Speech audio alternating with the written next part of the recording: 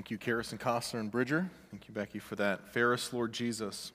If you're in 1st through 3rd grade, you can slip out to our children's church at this time. The rest of us are turning to John chapter 6. John chapter 6 as we continue our journey through the Gospel of John.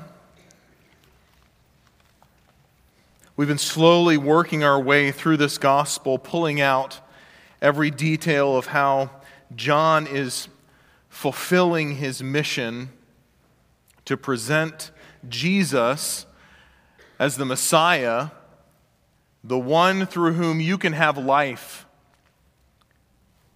everlasting.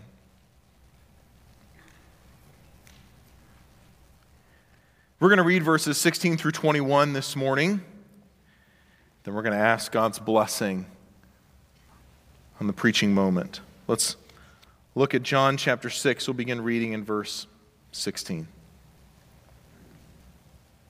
Immediately following Jesus feeding the great multitude, we read the following. Verse 16, when evening came, his disciples went down to the sea, got into a boat, and started across the sea to Capernaum. It was now dark, and Jesus had not yet come to them. The sea became rough because a strong wind was blowing. When they had rowed about 3 or 4 miles, they saw Jesus walking on the sea and coming near the boat, and they were frightened. But he said to them, "It is I, do not be afraid."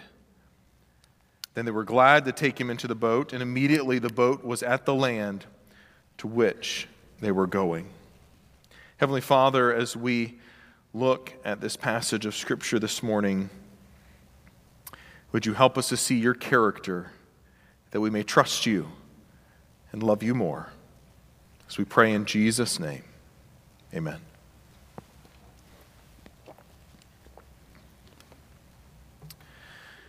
Have you ever looked around you and witnessed the compassion of Christ demonstrated on the lives of others?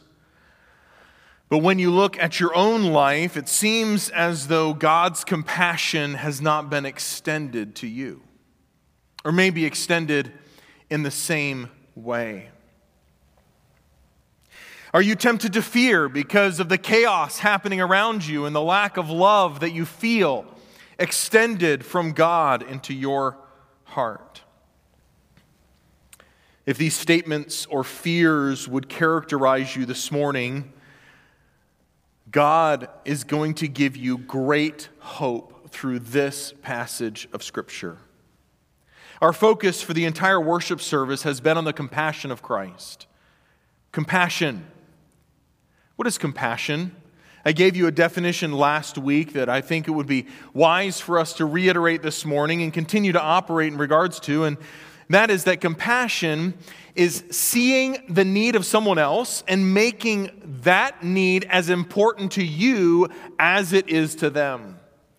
That someone else sees something as very important, is very vital in their life, and maybe it isn't going well, or maybe that need hasn't been met, and you look at their life and you don't see that need as important as they do.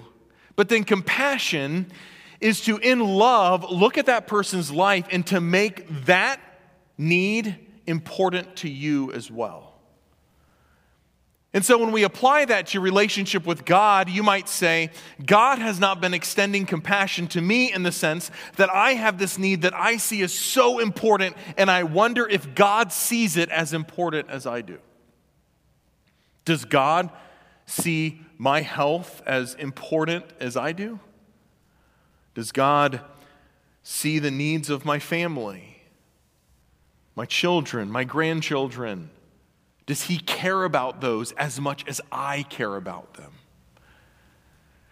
You say, why would we bring that up in this passage? Well, the disciples have just left the feeding of the 5,000 men, probably 20,000 people on this hillside. They saw an incredible act of compassion towards the multitude.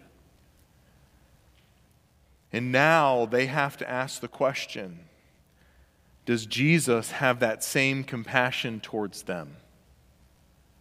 So we ask this question this morning, Does God have the same compassion towards you that He has toward others? This account is given, and it is a beautiful picture of God's authority over all creation. The God who spoke the sea into existence exerts His authority over the sea by walking on the water. The disciples take the only boat they have to head to the other side, but Jesus doesn't need a boat. He created the water, and so He can easily use the water to accomplish His mission, His purpose, as He easily walks along the water or on top of the water. The storm had no effect on the Son of God. He created the wind. He separated the waters from the waters. He commands the rain and the snow to fall from heaven, and so even this powerful storm has no bearing on whether or not Jesus has power to calm it. In these verses, we see that the disciples have an experience with Christ that will forever shape them as followers of Jesus. And as we look at this account this morning, I would like to recognize its purpose, both to reveal Jesus as the Creator, and the second purpose in the context of chapter 6 is to reveal the disciples as genuine believers. That's the theme of chapter 6, because you have the miracle of the multitudes who start following Christ because of what Christ can do for them. And then at the end of chapter 6, excuse me, got a frog in my throat, as we'll see in the coming weeks, maybe that'll clear it out. The end of chapter 6, as we'll see in the coming weeks, we see these same followers who aren't true disciples, because what happens is when Jesus reveals to them what genuine discipleship looks like, when He reveals to them what genuine following of God is, they turn and they leave, and they say the phrase, "These words that He says are hard words."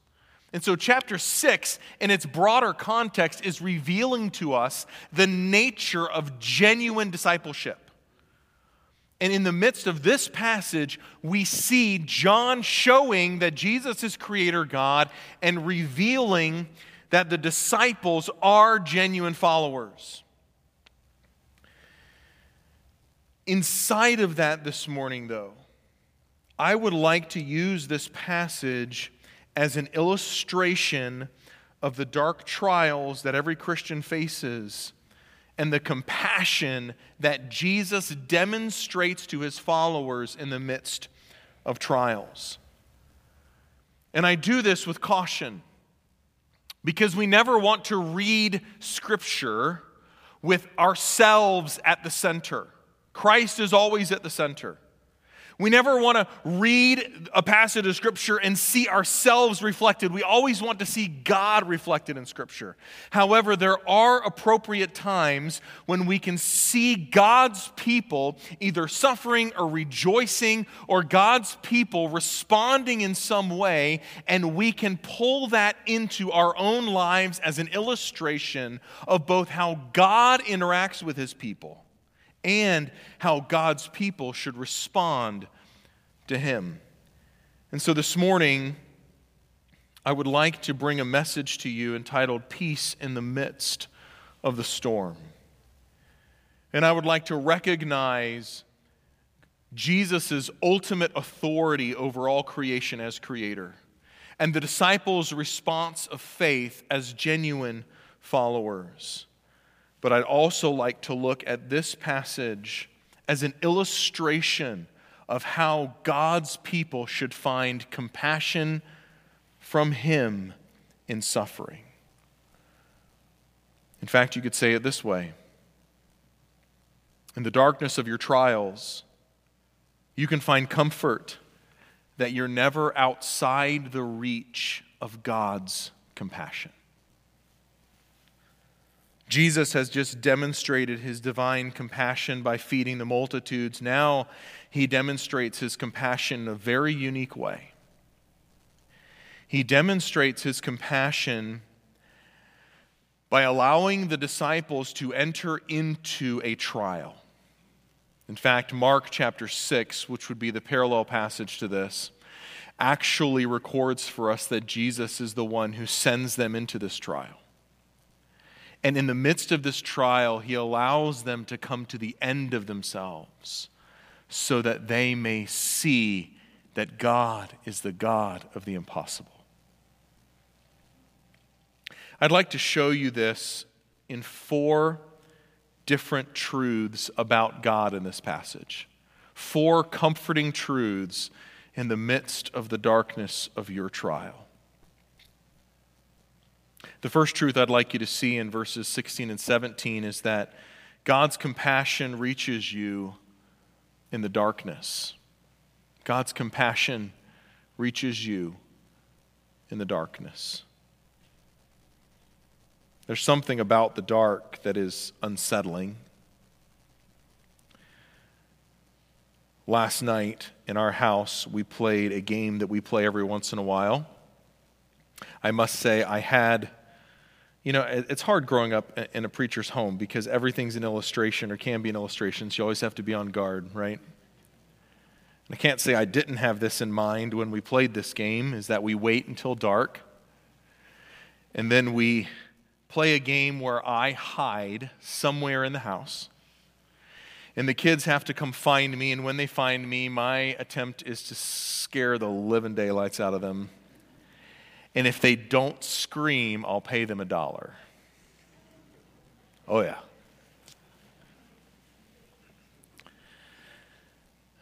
And it's always interesting for me to hear the giggles and the tension as the kids exit that one room that has a light in it and close the door behind them to a house that is completely dark. You can feel it. And our family's lived in this house for over 6 years. We know the house backwards and forwards. It doesn't have clutter on the floor. Everything's in its place. It's not as though we don't know the layout of the house, but yet when you step into that known area in the middle of the pitch darkness, there's something unsettling, isn't there? When I was a youth pastor in Indianapolis, we had the greatest youth building ever. It was an old church right across the street from the building that we met as our normal church gathering. It was right across the street, surrounded by a graveyard. And it was this little chapel with a basement, and the basement was actually below ground. And so we'd go in the basement and we'd say, guys, you are 6 feet below the level of the ground, surrounded by a graveyard. Do you know what that means? And of course, their eyes would get real big. And we'd turn out the lights and we'd play all sorts of games in low light or whatever. And it was unsettling in the darkness.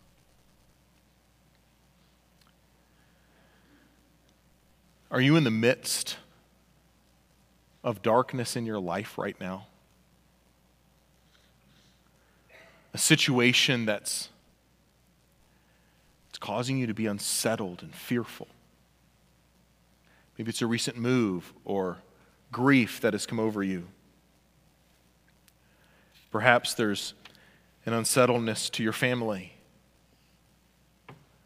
health struggles, financial difficulties. And you can feel the darkness closing in. Or maybe even you've stepped into that darkness and the light has closed behind you and you're unsettled in your heart. And you have a question in your mind, can God's compassion reach even into this darkness? Verse 17 tells us that these disciples set out in the middle of the lake in the evening, and it became dark. Psalm 139 gives us such a beautiful picture. Verse 7, where shall I go from your spirit? Or where shall I flee from your presence? Because even in the darkest times in your life, you can be comforted with God's presence. If I ascend to heaven, you're there. If I make my bed in the grave, in Sheol, you are there. If I take the wings of the morning and dwell in the uttermost parts of the sea, even there your hand shall lead me, and your right hand shall hold me. If I say, surely the darkness shall cover me, and the light about me be night, even The darkness is not dark to you. The night is bright as the day, for darkness is as light with you. Is there a dark place in your life today?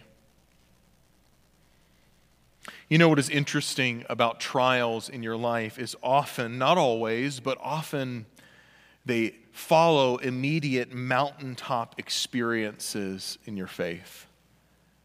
These deep spiritual valleys seem to come right after a peak, don't they? And we see that in this passage, that thousands gather before Christ. He multiplies the loaves and the fishes, and it is that night, that very night, that the disciples are thrown into chaos. And so, friend, beware. Understand that suffering often follows blessing. Now they find themselves on a small boat in the middle of a lake in the dark, and yet God's compassion is there in the darkness. How do you know that, Pastor Joe? Well, when you go to Mark's accounting of the passage, and we talked about this last week in the different perspectives of the same story, Mark recounts that Jesus from the mountain looked down on the lake, and Mark says he saw them struggling. For there's no place you can go that's outside the gaze of God. And then it says he came to them. He came to them. Even in the darkest of dark times in your life, God's compassion reaches out to you because he sees you and he's with you. Secondly, I'd like to show you that God's compassion reaches you in your loneliness. John goes out of his way, even though we already know this fact. We know that Jesus is on the mountain. We know that the disciples are alone in the boat, and yet he goes out of his way in verse 17 to say the following. Look down in your Bible. They started across the sea to Capernaum. It was now dark, and Jesus had not yet come to them. They were alone in the boat. The comfort of having Jesus right by your side. And now he isn't. And things are getting worse. We're more connected today than ever before. And yet, surveys would say that we're more lonely today than ever before. In fact, in 2023, at the end of 2023, the Surgeon General put out a notice and a binder entitled Our Epidemic of Loneliness and Isolation. That as we look around us, we see people who are more connected than ever to thousands of their friends through social media, through the internet, through texting.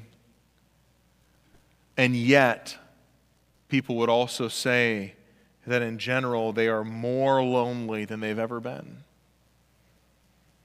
Do you feel alone this morning?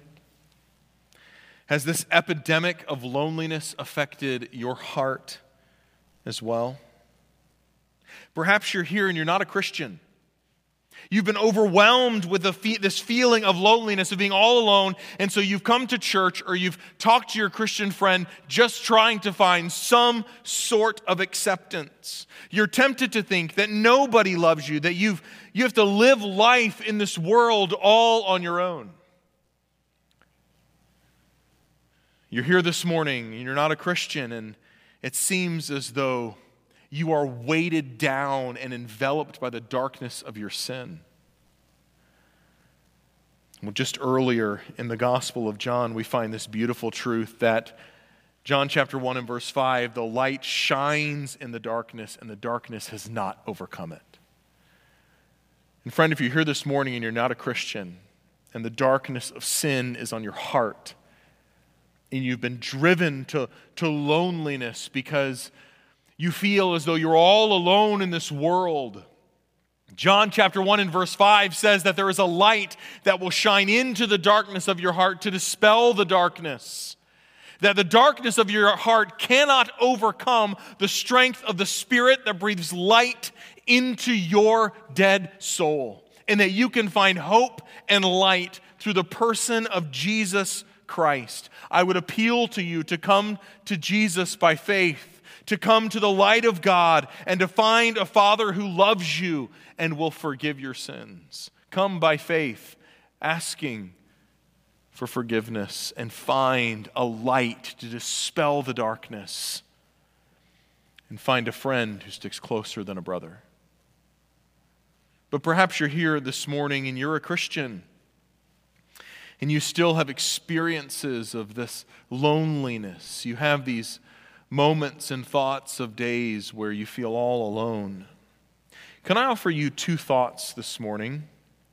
You could call these two antidotes for loneliness, perhaps not the end in and of themselves, but maybe two thoughts that would help you. Number one, an antidote to your loneliness could be to find greater fellowship by serving others in the church. I'm sure there are people out there who are like this, but I've never found one person or talked to one person who is active in serving other people who says they're lonely. If you're lonely, friend, we have people in our church who would love a visit, who would love to be served. We have plenty of people who are suffering who just one meal brought to their door would brighten up their week, would open up conversations. We have others in our church who would love that, just that one conversation about how they're doing. We have those in our church family who Matt prayed for this morning, who are shut-ins at home or in the hospital or in a nursing home. And you stepping into their life and spending an hour or an hour and a half of your day to go pray with them, to be with them, would not only solve their loneliness, but yours as well. And stop being a busybody and start being busy about the body of Christ, around the body, within the body. That your serving doesn't necessarily have to be a formal way of serving as a greeter or an usher. We would love for you to step into those roles if that would be your desire, or to serve in the nursery or in children's church or to teach a Sunday school class, but rather to step into someone's life and to ask them how they're doing and to take that first step. You can dispel your loneliness by stepping into others' lives, by finding greater fellowship, by serving others. Because those who are most focused on what the church can do for them are usually the most miserable. But those who are focused on what they can do for the church are normally the most satisfied. The promise of the church is that you do not have to live a life all on your own, but that may mean that you need to take that first step in finding that fellowship and stepping into those relationships. And if you would like help doing that, please find one of the pastors or one of the greeters. We'd love to introduce you and have you step into that. In fact, I truly believe that one of the main reasons why Christians are lonely today is because we have lost a sense of meaningful church membership. Being involved in each other's lives, caring for each other's spiritual growth. Perhaps a second antidote that we would find as a Christian would be to find greater fellowship through deepening your prayer life. When was the last time that you gave yourself to 30 minutes or an hour of focused prayer and communion with God? To open up the Psalms and pray through a psalm. To pour out your heart before God. To forget a list of needs and wants, to put those on the side, but just to pour out your heart. And to pour out your burdens before the Lord, to cry out to the God of the universe, and to be totally open and exposed before Him, because you can find a wonderful friendship with the God of the Bible through communion in prayer. And I feel that communion, or I think that communion with God in prayer is perhaps a lost discipline in our church today. in that close fellowship with God, that we live such busy lives that we can't even imagine spending 10 minutes in prayer without distraction, much less 30 minutes or an hour. To set aside time during the day, to put it in your schedule, to get alone and to pour out your heart before God. To get on your knees in submission or flat on your face in dependence and cry out to God and find a deep spiritual communion and friendship. Could it be that your testimony through your prayer would be of that of the psalmist in Psalm 73? Nevertheless, I am continually with you. You hold my right hand. You guide me with your counsel. And afterwards you receive me to glory. And then he proclaims, whom have I in heaven but you?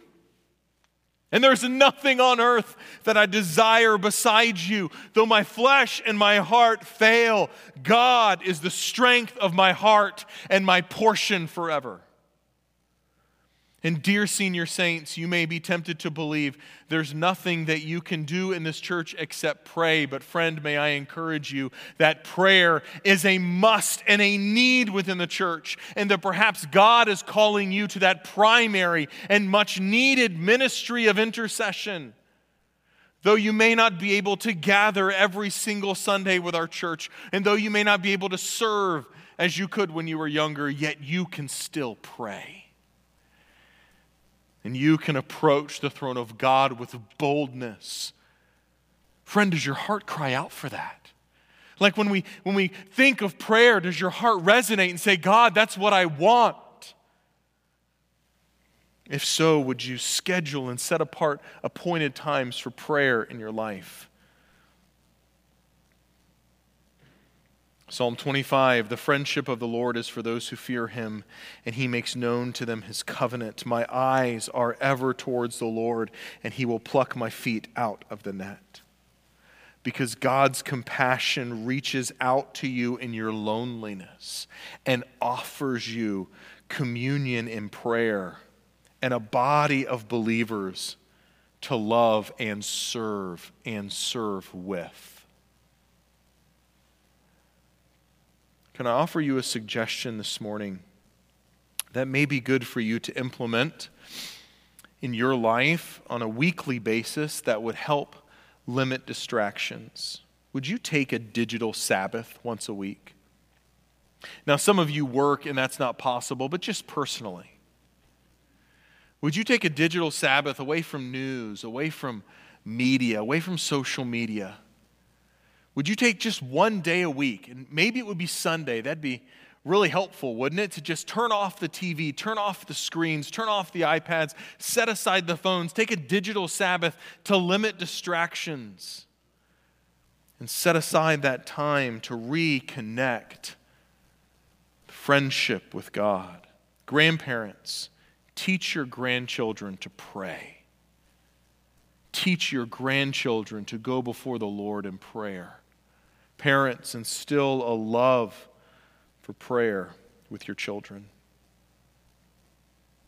Not only does God's compassion reach out to you in the darkness and in your loneliness, but we see in verse 18 that God's compassion reaches you even in the most intense storms in your life.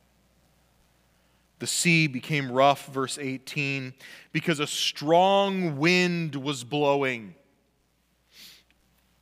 You ever been on a boat at night? It's terrifying, even if it's calm.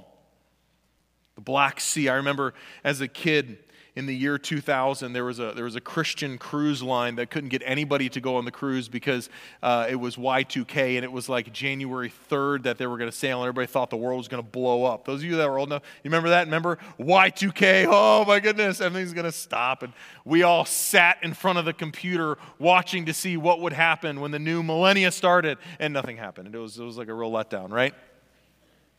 But there's a guy in our church who said, listen, I can get you and your family, your entire family, all 7 of us on this Christian cruise. I'd never been on a cruise. I grew up in a pastor's home. We didn't have anything. We didn't have much money at all. And he's like, listen, I pay for your entire family to go because basically if you and your wife pay, your entire family can go for free. And I'd like to pay for you and your wife, so let's go on this cruise. And we were pumped out of our minds. We had a blast. There's almost nobody on the whole ship. It was awesome. Here we are, little kids running around. It's a great memory.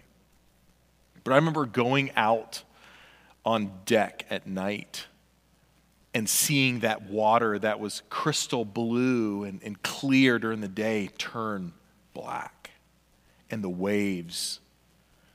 And here the disciples are out on this lake in this tiny boat in the middle of the night. And it wasn't just like choppy seas or a brisk wind. I mean, if you read this in the original, the strength of the storm is just right there in your face. It says that the sea woke up and was stirred, and there was a mega wind, and the winds and the waves were standing against them, like pushing against them. You can imagine it, as a monster that wakes up and begins to stir, and everything is forcing against their effort. You ever felt like everything's against you? Like no matter where you turn, like I just can't win today. You wake up and you get that you've gotten that bill in the mail the day before. You don't know how you're going to pay it. You're on your way to work and you get a flat tire, and then somebody rear ends your car and they didn't have insurance. And you're like, what is happening? I just can't win.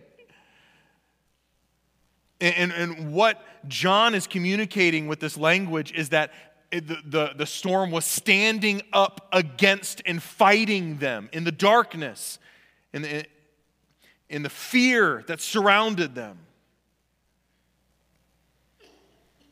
Psalm 46, God is our refuge and strength, a very present help in time of trouble.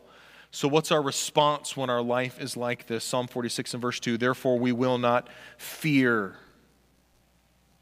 Though the earth gives way, though the mountains be moved in the heart of the sea, though its waters roar and foam, though the mountains tremble at its swelling.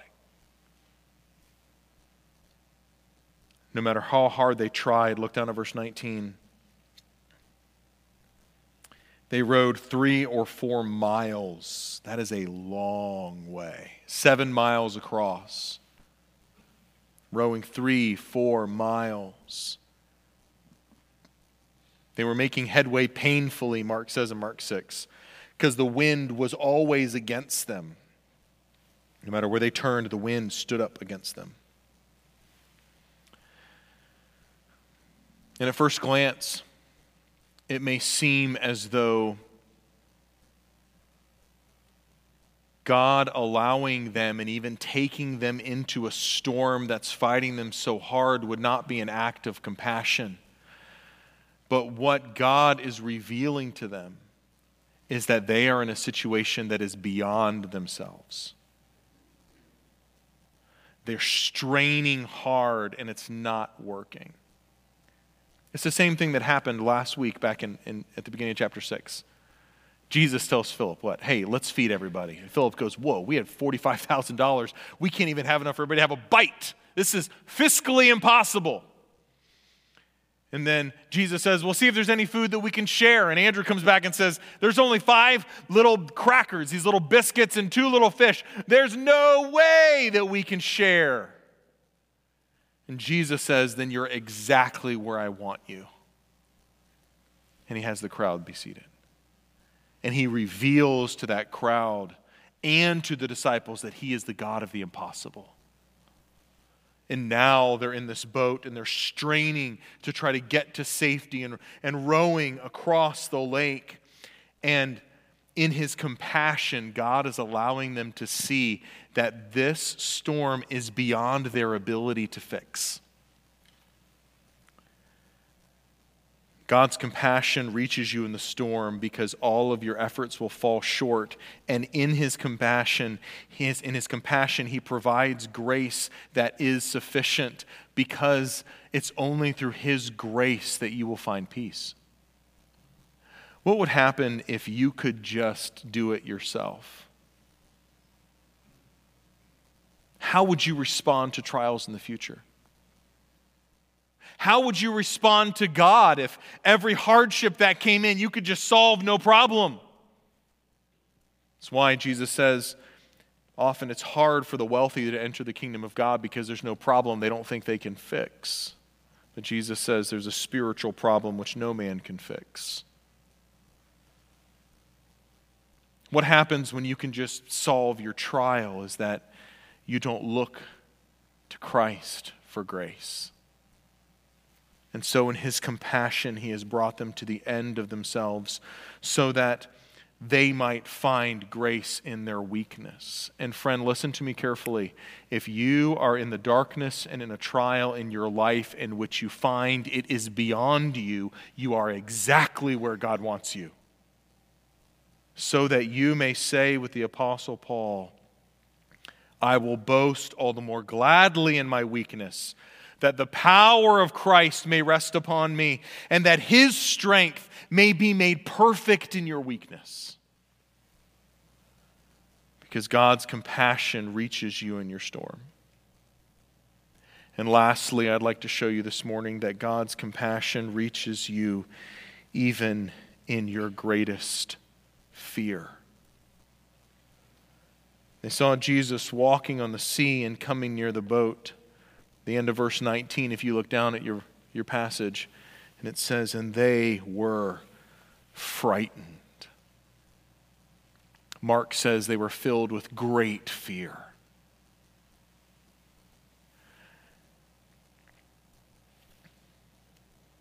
What is God's antidote for fear? If you'd look, I want everybody to look down at their Bibles if you have one. Look down at your Bibles, and I have the ESV in front of me, and if you have a Bible journal or you have an English Standard Version in front of you, would you read with me verse 20, one of the most comforting verses in this entire passage. Would you read that out loud with me? John chapter 6 and verse 20. Let's read that together. But He said to them, it is I, do not be afraid. He says, it's me. It's me. You don't need to be afraid. I'm here. You were lonely. It was dark. The storm was great. And you're filled with fear. But I'm here. I'm here now. Everything's going to be okay. As if the storm wasn't enough to give them great fear. They look across the water and they see a figure walking towards them. John says they were frightened. Mark says they thought it was a ghost. They're terrified because fear has a way of crippling us when our trials rage around us. And God in His Word is telling you, I'm right here. I'm right here. Fear about today. Fear about tomorrow. What will this mean for my family? What will this mean for my children? And Jesus says, it's okay. I'm here. I'm right here. There's no need to fear. You ever felt like you know God is there, but sometimes it seems like He's hiding? You ever felt that? I was listening to a preacher that I love to listen to, and he asked that question, and I couldn't help but smile. Ever felt like God's, like you know, okay, I will never leave you nor forsake you. Okay, I know God's here. I know God's everywhere. But will you just please come out of hiding so I can see you? Will you at least give grace so that I can sense your presence? Will you at least tell me that you're here? And friend, that's exactly what He's doing this morning through His Word. Is He's speaking to you and He's saying, it is I, do not be afraid. How do you respond when you're fearful? Just as a personal testimony, recently I found myself in the last couple weeks responding in fear.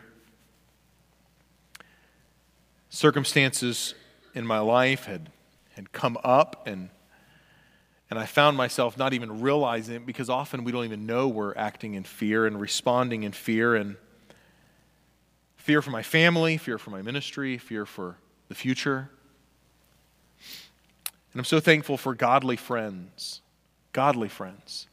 who aren't afraid to step up into your life like my friend did and look at me right face to face and say, don't be offended, but you're acting in fear. You're not thinking on truth. And he was right. How do you respond when you are in fear? Well, the only thing that drives away our fear is a greater fear. A young mother who is scared to death of spiders will absolutely turn into super ninja mode to destroy a spider when it crawls near her baby. Because the only thing that casts out fear is a greater fear. And friend, we've been called to fear God. Not in a sense of being scared of Him, but with a proper fear of respect and honor. And that in God's compassion, He reaches out to you in your fear and reminding you that the God who is the God over all things is right there beside you, and you should fear Him more than what's in your life. And so we should fear the consequences of not obeying God more than the consequences of living in obedience. And the most comforting verse in the midst of your trial is that God is there and He is in control over all. And that really is what verse 21 is about. It's an amazing statement. They're rowing 7 miles. If you're reading carefully in this passage, how far have they gotten? Just 3 or 4 miles into the headwind. Jesus walks across the sea, enters into their boat. And what does verse 21 say? And they were glad to take Him into the boat. That's like the greatest understatement in the entire passage, right? They were glad to take Him into the boat. And immediately the boat was at the land to which they were going. Then immediately God in His control ended their trial. Because your trial will end when God ordains it to end. It will not go on one more second than God allows it, and it will not end 1 second earlier than God wants it to. And immediately they were at the shore, and there are some commentators who would look at this and say, well, this means that they finally made their way to the end, or when Jesus got there, they were just by the shore. But that's not what this verse says. It says, and immediately this is where they were. That God in His sovereignty ended their trial by taking them immediately to the shore. And you may be thinking, Pastor Joe, that sounds great, but my trial isn't going to end on this earth. For I've been given a diagnosis, or I have been living with this sustained trial in my life. And friend, that is a true statement. It will not end on this earth, but when you reach the shores of heaven, all trials will cease. And so long for that day, that great day of healing, where you find refuge in the land that you've been longing for your entire life. I'd like to end this morning by just asking the question, what is the purpose of your trial? What is the purpose of your trial? I've heard people say, I don't know what God is doing through this, when that should never really be our answer. I don't know what God's doing. Well, yes, we do. We know exactly what God is doing. God is strengthening your faith. That's exactly what He's doing. No, you don't know all the different ways in which He's going to do that, or whether that money that is gone will come back, or whether that child who is sick will be healed. You don't know those details, but you do know what God is doing. He is deepening your knowledge of Him that your faith may be strengthened. And God in His compassion is revealing things in your life, aspects of your life in which you need to give back to Him, in which you need to consecrate to Him. I didn't even know I was afraid of that until this trial came. I didn't even know that I struggled with this until the trial came. And so I constantly am able to give that back to God, and He is able to strengthen my faith. The story is told of a silversmith working in his shop. And as he worked in his shop, he would take the crucible and put pieces of silver in it. And walking by the shop, there was a young child who was fascinated by the fire and was watching the silversmith do his work as he'd place pieces of silver in the fire, and they would melt down and turn to liquid. And every once in a while, the silversmith would take a rod and he would scrape the top of the silver as the impurities would rise to the surface. And this young child says, "Sir, what are you doing when you pull off that top layer?" The silversmith says, "I continue to look into the silver and clean off the top until I find that all the dross is gone, and I know it's finally purified because I can see myself reflected in the silver." What a beautiful picture of trials in our life. When your life has been placed in the crucible and God is removing the impurities of your life by revealing sin that you did not even know was present, and through His grace and through His word, that sin can be scraped off your life so that you can be an accurate reflection of Him. So that when people look at your life, they see Christ. That is the purpose of your trial. Friend, if you're going through a trial, you have no need to fear, because God in His love preserves you out of compassion in the midst of the dark storms of life. And in His compassion, He cares for you. Trust in His presence when you cannot see Him. Trust in His control when you're tempted to doubt. Find comfort in His compassion when you're lonely, and find strength when you are weak. Let me just read for you one quote and we'll be finished. One of my heroes, J.C. Ryle, in regards to this passage, wrote the following: "Let all true Christians take comfort in the thought that their Savior is Lord of waves and winds, of storms and tempests, and can come to them in the darkest hour walking upon the sea. There are waves of trouble far heavier than any on the Lake of Galilee. There are days of darkness which test the faith of even the holiest Christian. But let us never despair if Christ is our friend. He can come to our aid in an hour when we do not think, and in ways that we do not expect. And when He comes, all will be calm." May that truth be the echo of our heart this morning. Heavenly Father, we are so thankful for the clarity of Scripture and the comfort that your compassion brings to us. That even in these moments of fear and doubt, that you in your love work out your compassion towards us